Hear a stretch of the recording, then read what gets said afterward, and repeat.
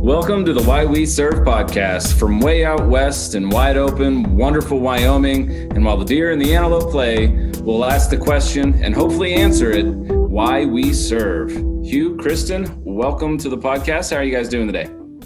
Doing well. It's a bit of a cloudy day here in Cheyenne, but I don't mind it. We've been getting a bunch of heat lately, so it's nice to have this cool weather coming in. A lot of meetings this week for me. We had I joined a Zoom call about the expiration of the CDC eviction moratorium that has me worried about a lot of renters, not only in Wyoming, but just across the country. And hopefully, states and local areas are doing their best so that people do not lose their apartments and do not get evicted. And the meeting also had me fired up to really want to make some moves in that area and help people out with rental assistance and all that. So it was frightening, but also kind of invigorating. How about you, Kristen? Yeah, I'm doing pretty well. I'm also enjoying a bit of a cool off from the last couple of days. I like a good rainy afternoon. I've been on some pretty interesting meetings lately surrounding home modifications and emergency rental assistance. So those are going really well. It's encouraging to see actions happening, especially with the expiration of the moratorium. That's hopefully going to be helpful to a lot of people getting some emergency rental dollars out there.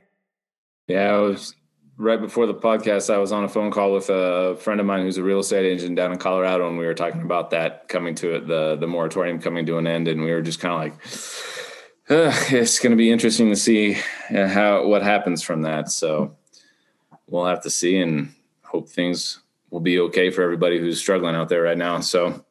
But Hugh came up with a good icebreaker for us today, and we also want to say welcome to Kristen, our newest co-host for our podcast today. So welcome, Kristen.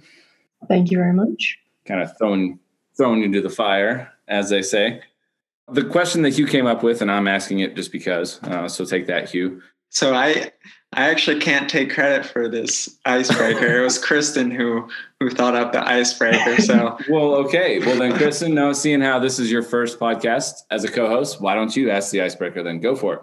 Sure. The icebreaker question is: where do you like to spend your free time hanging out in Cheyenne? Where do you like to go? That's a great question, and one that's changed over the last year and a half. But, there's lots of good spaces to go to. Always enjoyed hanging out at the Paramount Cafe, especially now that they've got that nice garden area out back and the murals. Let's see. I walk my dog around the city commons area just about every morning, past the library and everything. So that's a nice walk. I don't know. What about you guys? Well, for me, I've probably spent most of my free time at Holiday Park. I am in very quick biking distance from there. And so I will go and bring a book or maybe a soccer ball and just read. If there are not too many geese around, I can sit on a bench outside of the little pond and read my book or juggle the soccer ball. So that is probably my favorite place. And I've loved going there over the summer, and it's not too bad in the winter either. So I'm kind of curious. You said if there's not too many geese, do they steal your soccer ball or what? I'm just wary of them. I haven't had any incidents so far, but I've heard stories, heard tales. They can be feisty from time to time. Yeah, you got to watch out for them. I'm also rather wary of the geese. I tend to make a huge circle around any gaggle when I see them anywhere near me. I also like to frequent the parks. My go-to is Lions Park. There's some pretty fun walking trails. You can kind of make a different loop each time. And there's also a pretty fun playground that I enjoy. It's got a lot of climbing accessibility, which is fun. Nice. Well, that question today ties in with the two guests that we're welcoming onto our podcast today. We're both city planners. We have Charles Bloom, the Planning and Development Director with the City of Cheyenne. Hello there. Welcome. and Mark Christensen, planner 2 with the city of Cheyenne. So Charles earned his master's in urban and regional planning from the University of Colorado, Denver, is AICP certified, which for people not in the planning world is the American Institute of Certified Planners, a nationwide independent planner qualification certification.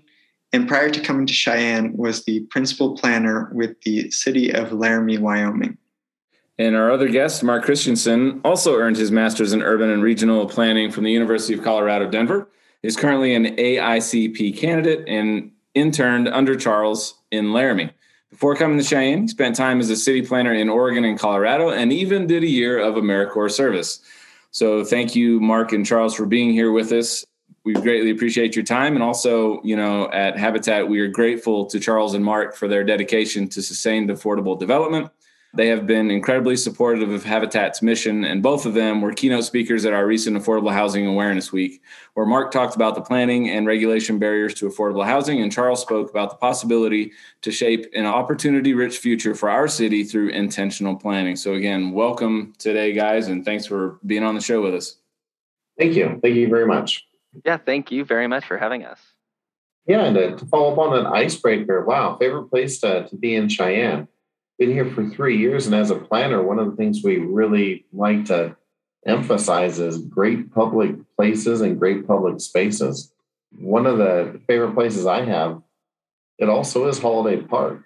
I do like to go travel to Holiday Park, where I usually meet up with a group of friends every Wednesday during the summer, and we do something called the Slow Roll, where we can bicycle around at a leisurely pace all across the community so you can get to know and feel your community. And it's so much fun to be in a group of 40 to 50 people on a bicycle, and you see all the neighbors pop out wondering who you are, and you can ring your bell at them, and they smile, and everyone loves to see a group of people on a bicycle. So rarely do you see people unhappy. But that's one of my favorite places here in the city. Nice. Yeah, and I'll go ahead and jump into with my favorite places in the city. So I am actually born and raised in Cheyenne. So I took a little break and then did all my education and came back. But I really enjoy being in the downtown area, places like the Paramount, as Dan had mentioned. And I think it's really fun being in the West Edge now, too, seeing some of those places start to take hold with the Civic Commons and Blacktooth Brewery. And I think there's going to be a lot more to come, too. Absolutely. And Charles, just a follow-up question for you. When you guys do the Slow Roll at Holiday Park, are you guys wary of the gaggle of geeses as well? We stay clear, and we try to avoid anything they may try to put in our way. There you go. Well, Charles, you mentioned you've been in Cheyenne for 3 years as the Director of Planning and Development for Cheyenne. What are some of the changes to the city you have seen and overseen in your time here? That's a great question. Dan. Really, I find this kind of funny, but the first change I really wanted to note is our furniture. The furniture in our office has changed. And people might look at that and say, well, why is that important? Well, when I walked in back in 2018, honestly, it looked like a grandmother's garage sale. A whole bunch of different pieces of stuff everywhere. People scattered everywhere. No sense of organization, limited staffing, a lot of people that had not been here for very long, and just no organization. So one of my major goals here internally was to create organization. So first year we went through, ordered all new furniture, all new supplies. We ordered new workspaces so everyone had a consistent, clean environment to work in. And once you're in that clean environment, what that allowed for our staff to do was to start thinking clearly and thinking focused on the task at hand. And our primary goal here at Planning and Development Department is to serve the public and to carry out the plan of Plan Cheyenne. So once we got all of that loose, extra stuff that really probably shouldn't have been there out of the way, it really let us focus on our goals. One of the biggest changes that I have seen behind the scenes with the city of Cheyenne is how we do business. We were oftentimes viewed as a barrier towards development. We were viewed as unfriendly. We were viewed as the, nope, you can't do that type of group.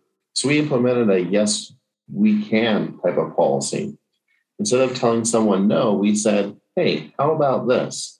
that may not work exactly, but you might be able to do this to get it to work. So we really worked on shifting the culture internally so we could help move development forward. Now, on the city side of things, what the public generally sees, in the last 3 years, it has been a whirlwind of development here in Cheyenne. We have had a whole new housing development magically appear out of the plains called Sweetgrass, which is on the south part of town. Just today, we had 149 lot residential development considered by the city council. We've had extreme growth on the northwest part of town. Again, we have about 250 residential lots that are under review and ready for approval that just occurred this year alone over there. Plus, we're seeing a lot of infill development in great areas of our community for new apartments and new housing options. For example, on Pershing Avenue in the middle of town at Ridge Road and at College Road, we're having about 400 new apartments that will be constructed in that area. And that will be right alongside new retail, an existing grocery store, existing fast food, new restaurants, new services, and even a new Dollar General store that's proposed. So we're creating opportunities for people to live and people to shop in the community and in new areas of the community that might not have seen those amenities before. But overall, long story short, Cheyenne is growing. We're anxiously awaiting the census numbers so we can see how large we have gotten in the last 10 years. Yeah, I think that it's going to be, well, I mean, not a surprise because you see all the changes in the growth in the city, but I think it's going to be an interesting number when the census comes back. Mark, for Affordable Housing Awareness Week's panel on the barriers to affordable housing, you gave a presentation titled The 4 Ps of Planning for Affordable Housing. For our listeners, could you quickly run through the 4 Ps and then what are Cheyenne's biggest planning challenges when it comes to affordable housing? Yeah, thanks for the question, Dan. And I was really happy to speak at Affordable Housing Week and wanted to thank you guys for the invite to that. I thought it was a great event to draw some community interest and put the spotlight on a pressing issue that is just going to become more pressing as time goes on. So the 4 Ps that I discussed were perception, placement, planning, and permitting. So when we talked about perception, what we were really talking about was the communityception for affordable housing and the different levels of affordable housing. I think one thing that's really important when we think about affordable housing is that affordable housing isn't just low-income housing. It's housing for different income levels and different types of jobs that people have in the community. You know, based on our trajectory, we need to start thinking about affordable housing for those people that might work in the education field or work in, as a bank teller or anything like that. Affordable housing is really important to think about those different groups. And it's also to think about maybe different age brackets that need affordable housing too, such as senior housing and that sort of thing. In addition to perception, we also talked about placement. And when we think about placement, we'd like to think about affordable housing and especially low-income housing being close to transportation, looking at transportation options with their availability to get to those goods and services that they need. So having proximity to goods and services is very important, and having that transportation option is important too. And that often comes with infill development. I think a lot of times when we think about, the more cheap land, I would say, is located on the periphery of the community. And oftentimes those aren't the places that have good access to transportation or good proximity to goods and services. And we also wanted to think about, when we think about placement, not just having a certain section of town being that designated area of affordable housing. We'd like to see it more interspersed with the rest of the community. And that kind of directly ties into planning. And with the planning aspect of it, our long-range plans and other documents need to be intentional about including affordable housing goals. We need to think about providing these locations for affordable housing and just really have that proactive approach. And then lastly, when we think about permitting, this is kind of where the rubber hits the road with when we actually get to a project. How can our development requirements be more conducive to affordable housing? We think about parking requirements and dimensional standards and variety of housing.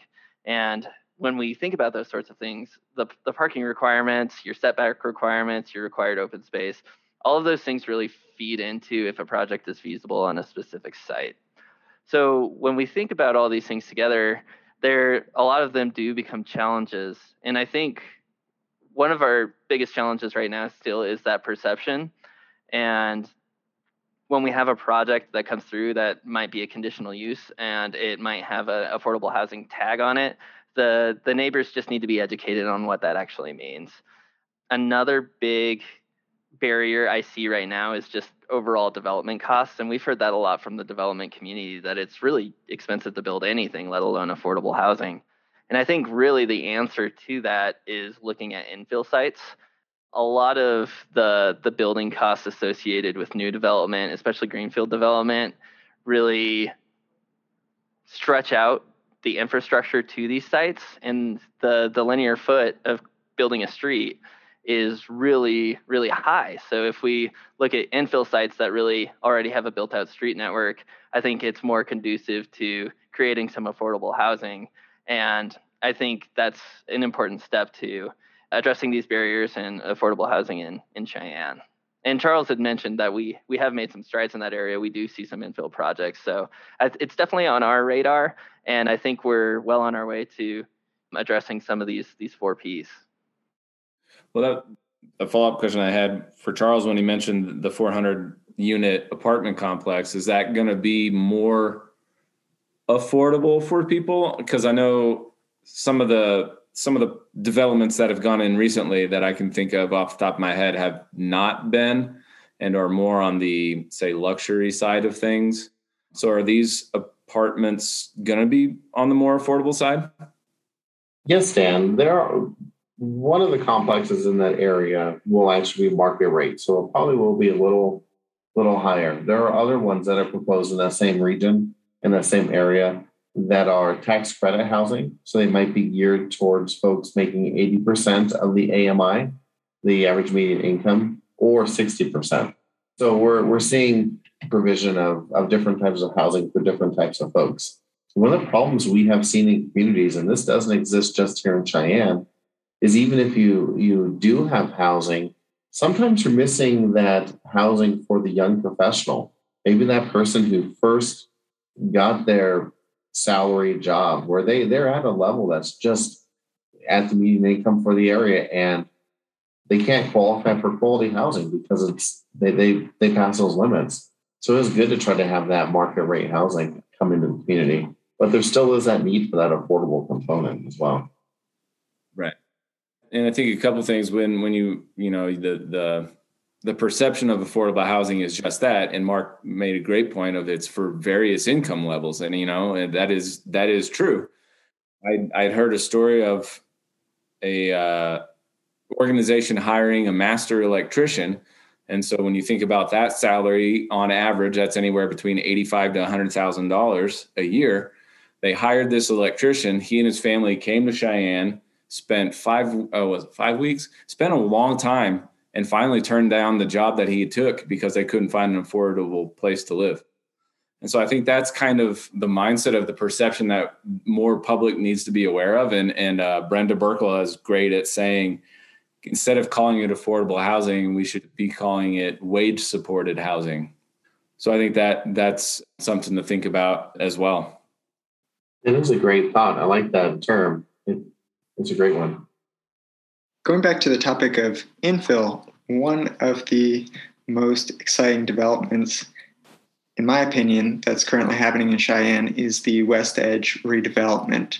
Charles, could you talk a little bit about the history of this project, how it came about, what's been done so far, and who are the major players involved in it? Yes, definitely do. The West Edge, boy, it's an interesting area of town. Like other communities, Cheyenne had an area, still has an area, where it was underutilized former industrial buildings mixed with housing that had evolved over time. Back in 2011, 2010, during that time, the city was able to secure an EPA assessment grant to start investigating brownfield redevelopment over there. So use the assessment grant to essentially give property owners the ability to have an environmental assessment done on their property to identify if there are any hazards and stuff like that on the property. Essentially, that's really where it was born, because that assessment grant led into a whole bunch of additional programs. In 2012, there was a specific purpose sales tax that was approved. A 6 penny is what we call it here, because it's a 6 penny on your sales tax that basically committed to some public infrastructure improvements in the area to address some stormwater runoff issues. So that was starting to show some public investment in the area.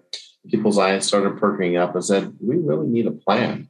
So with that, what happened is we started to move forward with a plan called the West Edge Visionary Blueprint that was put together in 2014 and really gave an overview of the whole area, defined the neighborhood, and said, hey, this is an area where we want to see new type of development. We started looking around at different communities, what they have done. We've seen what Denver did with their brownfields on the edge of town, the River North District, and we said, hey, why can't that be here in Cheyenne? After the Visionary Blueprint was done, staff moved into the next level, and they went ahead with something called the West Edge Area-Wide Plan in 2016, which this really started to set the tone of what's that district going to look like? What do we want to see? So that moved forward. And then in 2018, they came together again and put together the Reed Avenue Rail Corridor Plan. This was even more of a focused look at properties immediately adjacent to a Burlington Northern Rail line that runs directly through the heart of the West Edge. This was looking at, well, how can we capitalize on this? What can we do? How can we make this change? How can we incorporate housing, restaurants, jobs? What can we do? And with that plan, we put together a certain level design drawings, about a 35% level design drawings for this plan to show what it could look like. That was early in 2018. In late 2018 and 2019, when Mark joined us, I tasked Mark with creating a zoning overlay district, which could be applied to all properties within the West Edge. This was one of his first projects here at the city, and he knocked it out of the park. We sat down, after giving him direction, we sat down and put together a framework for an ordinance. We worked with community stakeholders. We worked with the Downtown Development Authority. We visited Cheyenne with the chamber, with city officials, city departments, also with the Board of Public Utilities, and sought the input of the property owners as to what they wanted to see and what were viewed as obstacles in there. And we wrote an overlay district that we believe could help facilitate development in the future. So to remove the common obstacles that made people choose the green fields, the suburbs, the areas on the edge of town to develop. Right now, that was recently adopted about 4 weeks ago. Our next step is to rezone properties in the West Edge to that new zone district. Once that rezoning occurs, it's the regulatory element. It would allow them to develop in accordance with these new rules. Some of the highlights of that new zone district, Mark touched on in the last question, are we have encouraged adaptive reuse of buildings. We have removed parking restrictions because sometimes parking can be a problem to providing housing or businesses. We've also created incentives to allow for infill development and also created avenues to allow for more predictability as to what could be built next door and what could happen to that potentially undesirable use that may exist next door today. But overall, it's exciting. It's been going on for over a decade. We're not done yet.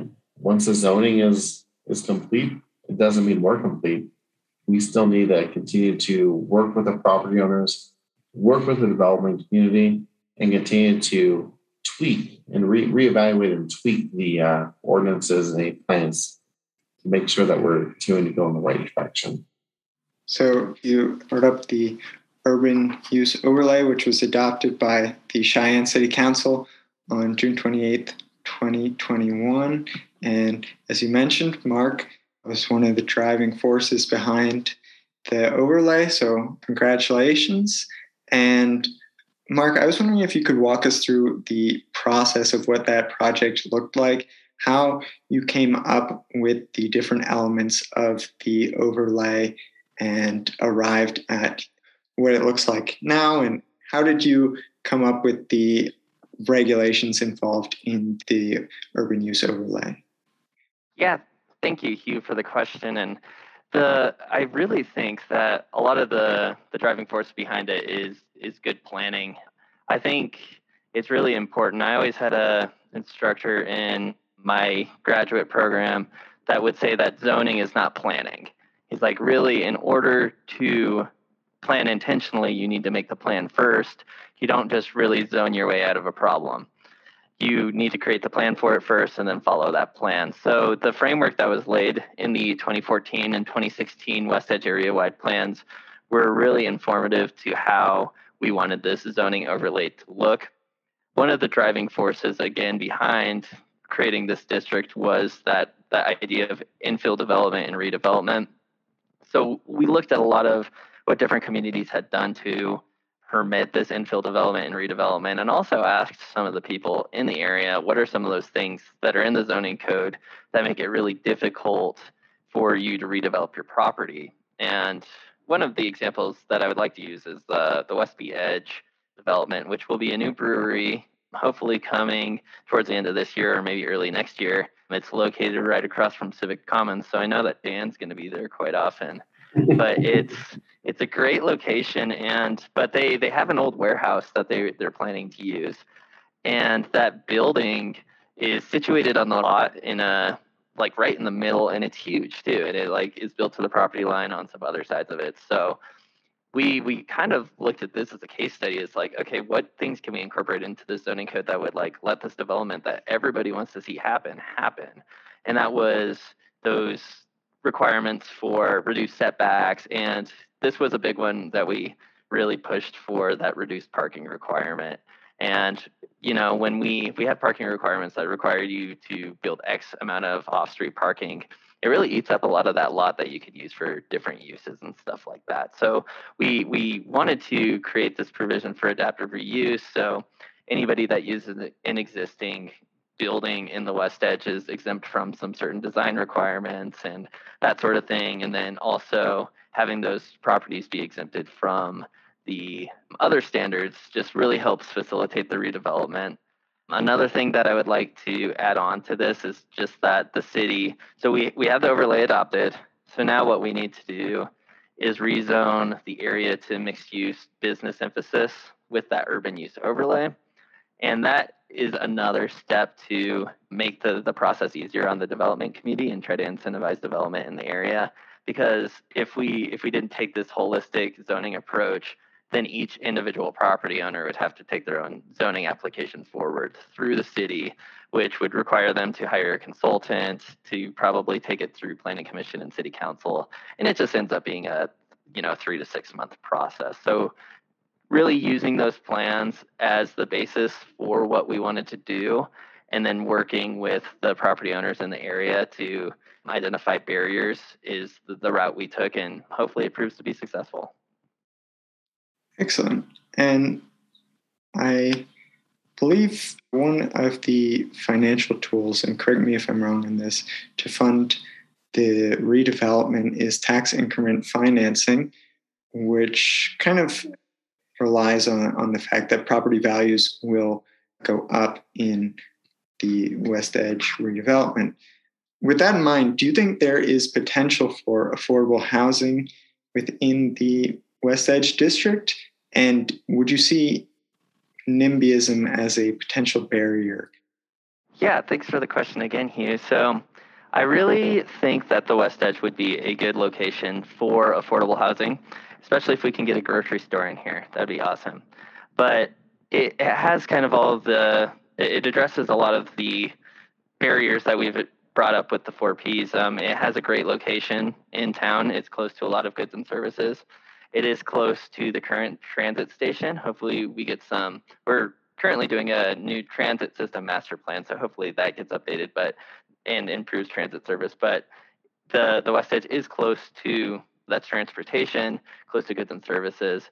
And one of the interesting things about the West Edge right now is a lot of the property, there's a lot of vacant properties and there's a lot of industrial properties that are kind of, they're still operating in the area, but there's several that have been looking towards other areas of the community too.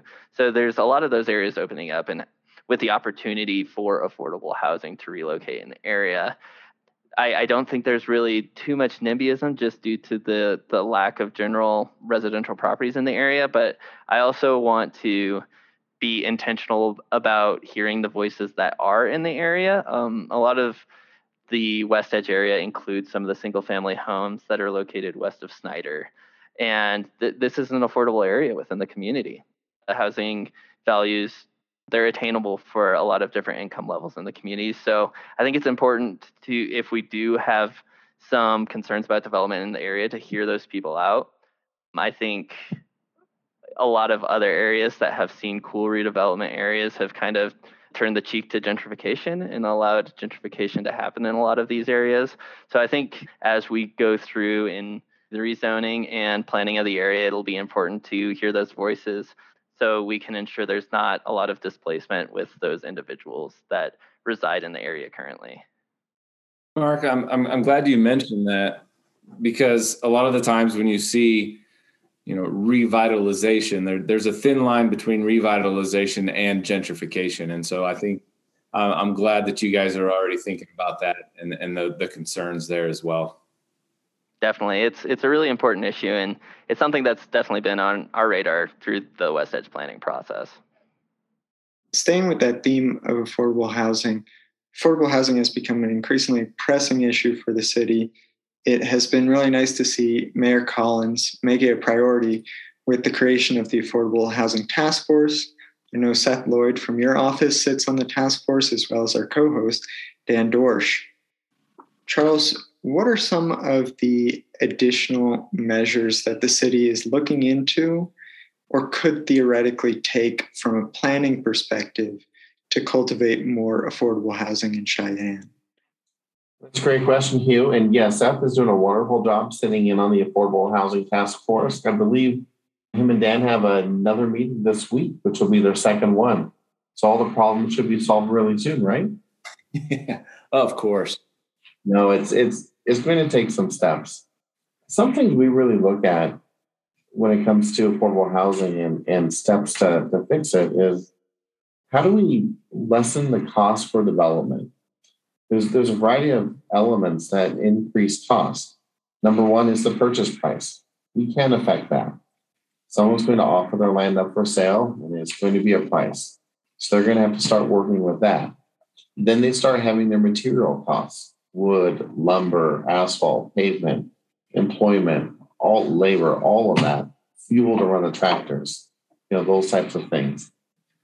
Again, that's another cost, and we can't affect that here. But what we can do is we can look at right-sizing our regulations to allow for better housing, where maybe the costs are less because you have to build less.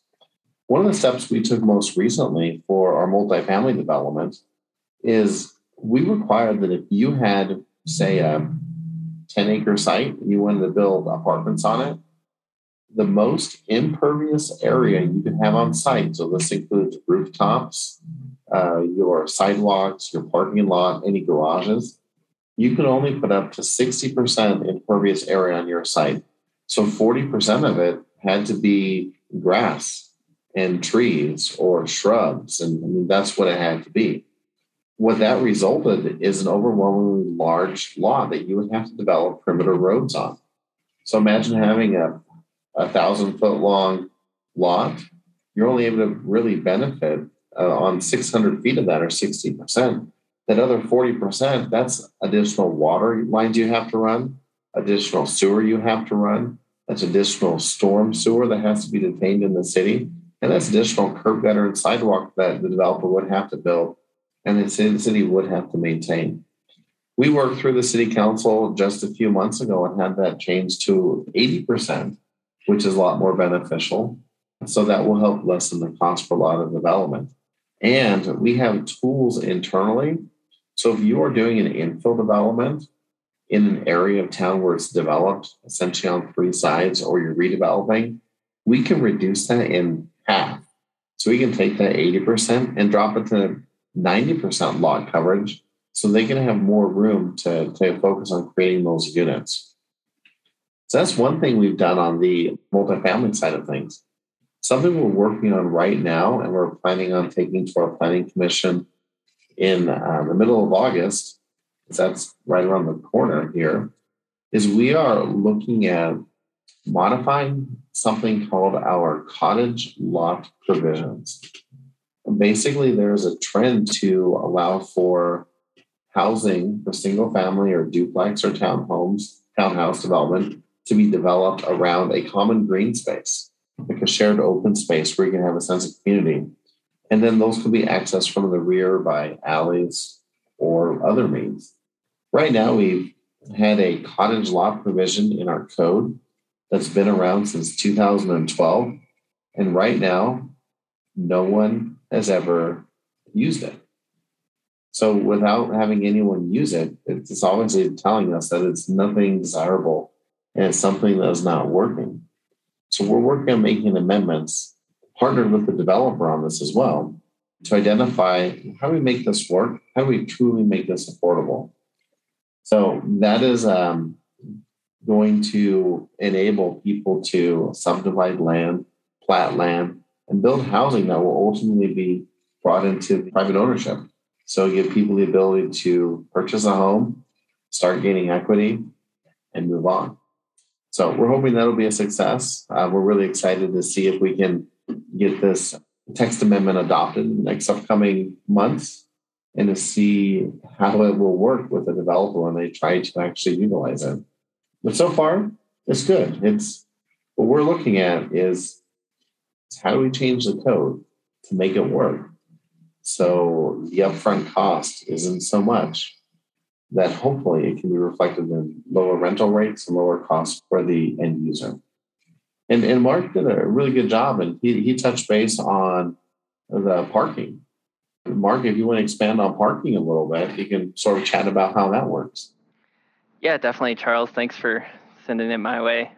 As a planner, I always like to say that we require too much parking and talk about the high costs of parking as well. So on average, like just from research that I've done, it costs $5,000 to $10,000 to construct a single surface, parking space. And that's not structured parking. If you're talking structured parking, that cost goes up another $10,000. So if we're requiring parking for affordable housing, but we're locating our affordable housing in places that have good proximity to the goods and services that they need, good access to transportation, why do we need to require that extra parking? And oftentimes, if we're truly talking on the low AMI scale for affordable housing, a lot of those households can't afford to have multiple vehicles anyway. So that high cost of paving that parking spot is really detrimental to providing housing in the community.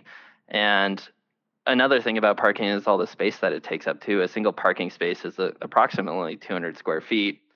I think the apartment I lived in by myself in Laramie when I was a junior was in Spanish Walk, and it was like 650 square feet. So, 3 parking spaces is a decent sized dwelling unit. So a lot of that space we're using for parking, a lot of those costs that go into parking are really detrimental to affordable housing, in my opinion. Yeah, so things we've done over the course of the years is with the urban use overlay district, got rid of parking. That's not an obstacle anymore. You can choose how many parking spaces you want based on your end user and your comfort level with what you're going to market. We also created a new zone district, which is envisioned to support the U.S. military. And again, that zone district was one in which we essentially said, developers, you pick your parking, you pick what works for you. So parking can be a detriment, but parking, should we be regulating it or should the market be? Right now, we think that the market should be. So, Mark, at that same city council meeting that was on June 28th, the council adopted another important resolution, and that was the creation of the Urban Renewal Authority. As I understand it, the resolution has origins in a study that you put together on the conditions of blight in Cheyenne. This looks specifically at the hitching post, the Reed Avenue rail corridor, and the Hinds and the Hole site. How will the Urban Renewal Authority operate, and what are its plans for remediating blight in the city? Thanks, Kristen. And so really the Urban Renewal Authority is one of the more exciting things that the city's been working on in the past few months. It's a really powerful tool to, kind of fill that gap and bridge that gap between when a development is feasible and not feasible. So the first thing that we really had to do was find that there was blight in the community. And unfortunately, the term that state statutes uses is blight. It's really hard to go to a property owner and say, hey, your property's blighted. Like, it doesn't sound good. And there's a lot of concerns with that terms, but unfortunately the term is really a qualifier, as I would put it, when it comes to state statutes. So in order to be eligible for these redevelopment tools and redevelopment items that we have at our disposal, we have to determine that an area is blighted.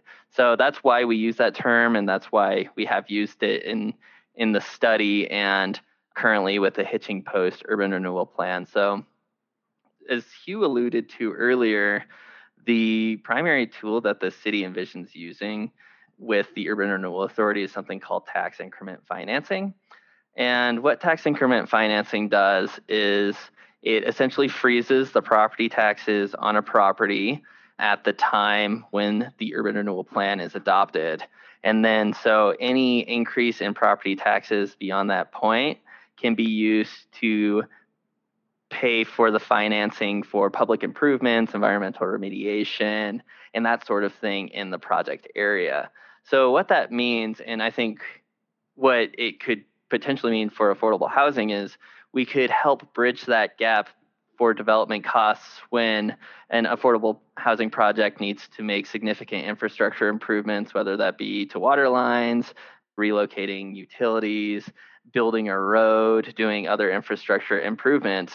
The developer could essentially partner with the city to get a bond for those improvements up front, and then the tax increment could pay for the debt servicing for that project over the course of the TIF district, which might be 25 years. It's unclear, the limit in state statute, what the term of an urban renewal project could be, but we have set the Hitching Post plan to be approximately 25 years. The Hitching Post could be a cool catalyst site for the community seeing that redevelop. And with that project area, there's the potential for housing and even affordable housing in the area, according to the developer of the property. So that'll be really interesting to see how that shakes out. We're kind of trailblazing with urban renewal and TIF in Wyoming. So if it works, it's going to be really cool. That's really exciting. Yeah, definitely. And it should work. It will work.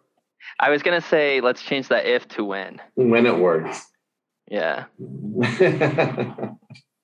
I'm glad the TIF was mentioned, because it was something that I just learned about just this morning on a Habitat webinar in conjunction with federal funding and other funding avenues that some affiliates may not have in their revenue stream.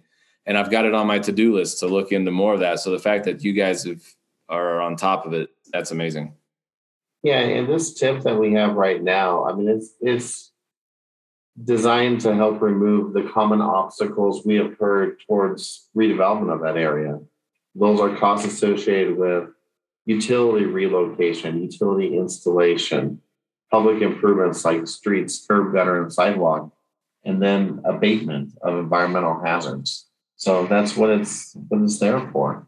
And we're looking forward to seeing how this one works and seeing what the next one could look like. But really the goal of a TIF that's pretty wide open here in the community is to really look at something with a public benefit. And just tagging on to that, it's the way we've set up the Urban Renewal Authority is that an urban renewal plan and project could be located anywhere within the community. And so there's potential for different TIFs in different areas. We talked about Reed Rail and the Hines in the Hole, and there's other areas in the community that really do meet the definition of blight in state statutes. And we could use this tool to revitalize some of our commercial strips and that sort of things too. So as we mentioned earlier, the importance of transportation and public transportation throughout Cheyenne and Wyoming is very important. Charles, what are some of the most exciting prospects coming out of Connect 2045, which was adopted last year as a new element to the community master plan? Are there any big obstacles in the way of making a more connected city? Well, there are obstacles, definitely. We are a community of about 100,000 people, and we really spread out in different areas, so we're lacking that key component of density. Mark mentioned earlier we're doing a transit development master plan. What we're looking at is reevaluating how our system works right now. That is one of the goals that came out of the Connect 2045 plan, was we need to reevaluate where our buses are today, where they're going. Is that efficient? Is that where they need to be? Or are we missing certain folks, certain populations, or certain areas of town? So one of the most important things that came out of Connect 2045 is it let us know we need to reevaluate our existing systems. But also the Connect 2045 plan also addressed new modes of transportation that 10, 15 years ago, people didn't even know existed. Those are things such as micromobility, like scooters. You may have seen those pop up in the community just a few weeks ago. Those scooters, those are the ability for people to get from their home to their work, to figure out how to get through that first or last mile that might be limiting them from getting to the bus stop, might be limiting them from getting to their job, to childcare, those types of things. Well, I hope not childcare. I hope folks aren't riding scooters to childcare. I'll take that one back. But anyway, no, what Connect 2045 really did is it looked at some alternative modes. It looked to double check to see, well, are we designing our streets adequately? Are our pedestrian networks adequate? Are there any changes in our zoning code that we could make to help facilitate transportation? They definitely had some recommendations. There's some recommendations we definitely need to follow.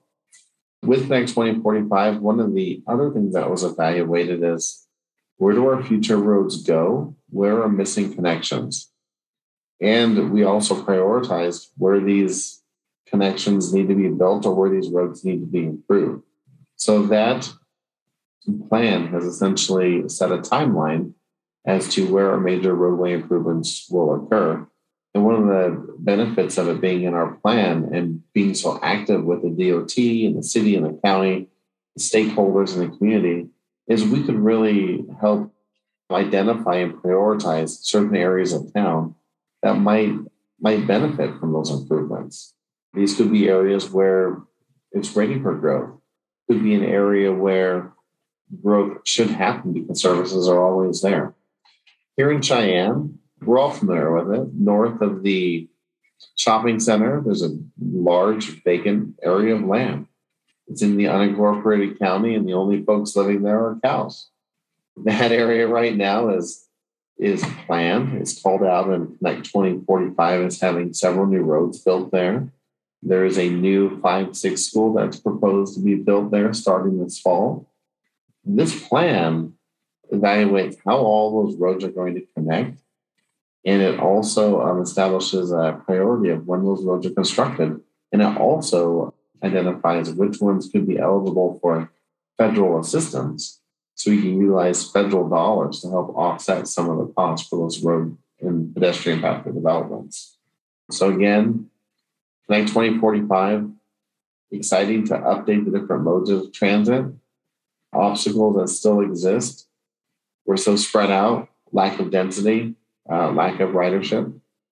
But really, people just need to get out and we need to try our transit system and realize we have one. So in 2023 to 2025, the F.E. Warren base will begin upgrading its nuclear missile system. This update is expected to generate around 1,000 new jobs and provide a boost to the local economy.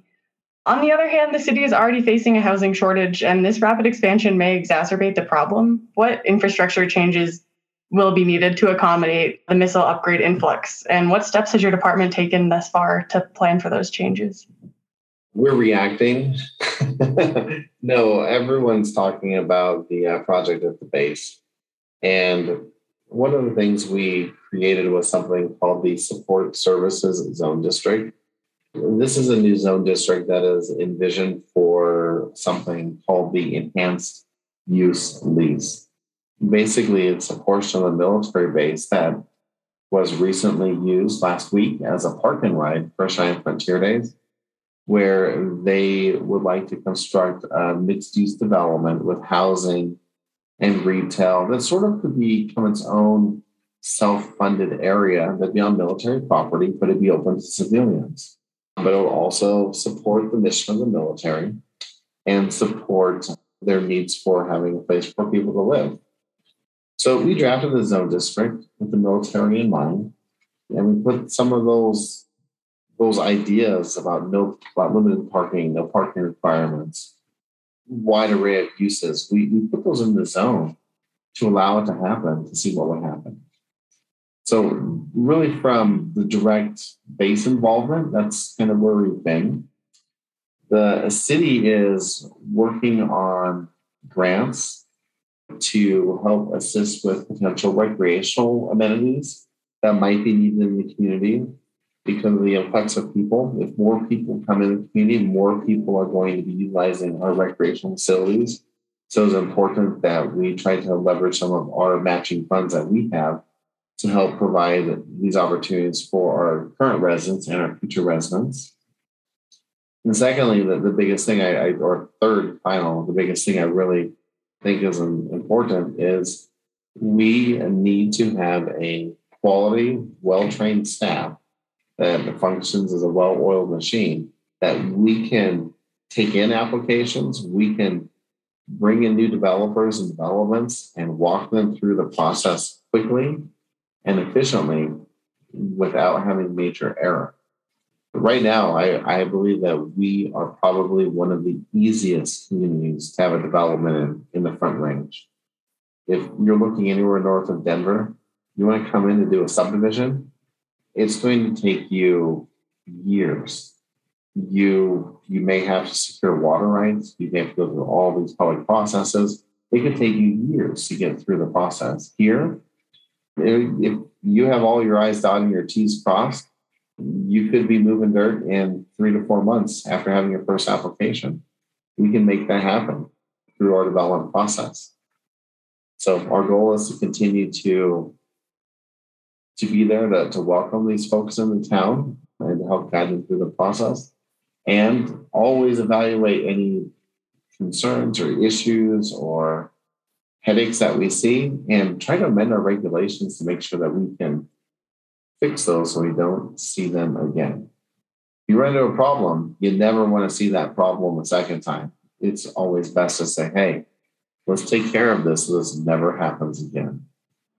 Yeah, and I will just kind of piggyback on Charles a little bit. And I just, again, want to say like that the planning component, we know that this is coming, and what we can do planning wise is look at locations for housing, where places where we could see new housing in the community. And we have done that through the Connect 2045 future land use map update. We've designated some more areas as urban residential, which is our more dense residential component. The Connect 2045 plan also designates a lot of new areas for streets and what those new road classifications will be. And then again, just plug in some of the text amendments we're looking at. We're looking at allowing residential, multifamily residential in more of our zoning districts. So currently, residential isn't allowed in community business. And the community business zone district is more of the kind of strip development that you might see along Del Range, for instance. There's opportunities along that corridor to integrate some multifamily housing. A lot of those big box stores don't need all the parking that they did once upon a time. So there's opportunities for subdividing off some of those spaces for housing, and then you get that bonus of having that proximity to goods and services. So there's the big picture stuff that we can look at doing, and then also those targeted code amendments that can accomplish some of what Charles has been discussing too. I'd just like to add on that CV note that Mark was talking about, we do have a planner in our office who often jokes and says, I wish we could require housing with every commercial development. And that would be amazing if we could go back in time to when that used to be what happened. You had a storefront with housing above that gave people the opportunity to live and work in the same place. They didn't have to drive anywhere. They didn't have to park. I mean, just imagine how the land use patterns would be different today if that was a concept we kept from the early 1900s to today. But no, it's definitely interesting. We're definitely trying to figure out ways on how to add housing into our community, because that is very important. And it always is a bummer when you tell someone you're not zoned appropriately for an apartment or a house, and you look down the street and the neighbors have an apartment or a house above their storefront. Well, I think that just about wraps us up for today. Charles and Mark, thank you so much for your time. It has been great chatting with you. And although I'm leaving Cheyenne in the next month, I look forward to coming back and visiting in the coming years and seeing all the changes that are going to be happening in the city. And maybe a totally new place, but I'm excited for it. Yeah, I just want to say thank you, Hugh. And I want to just give a shout out to Hugh and Kristen for doing AmeriCorps. AmeriCorps is a great professional experience, and it's really not always easy. So I really commend you guys for doing AmeriCorps and contributing to our community and, making Cheyenne home for a year. Thank you, Mark. Yeah, thank you. I echo that. Yep, I think it's amazing. Thank you. And Dan, thanks for keeping them so involved. Yeah, I try. Well, that about wraps up the podcast for today. To our listeners, thank you for tuning in, and be sure to make the magic happen in your community.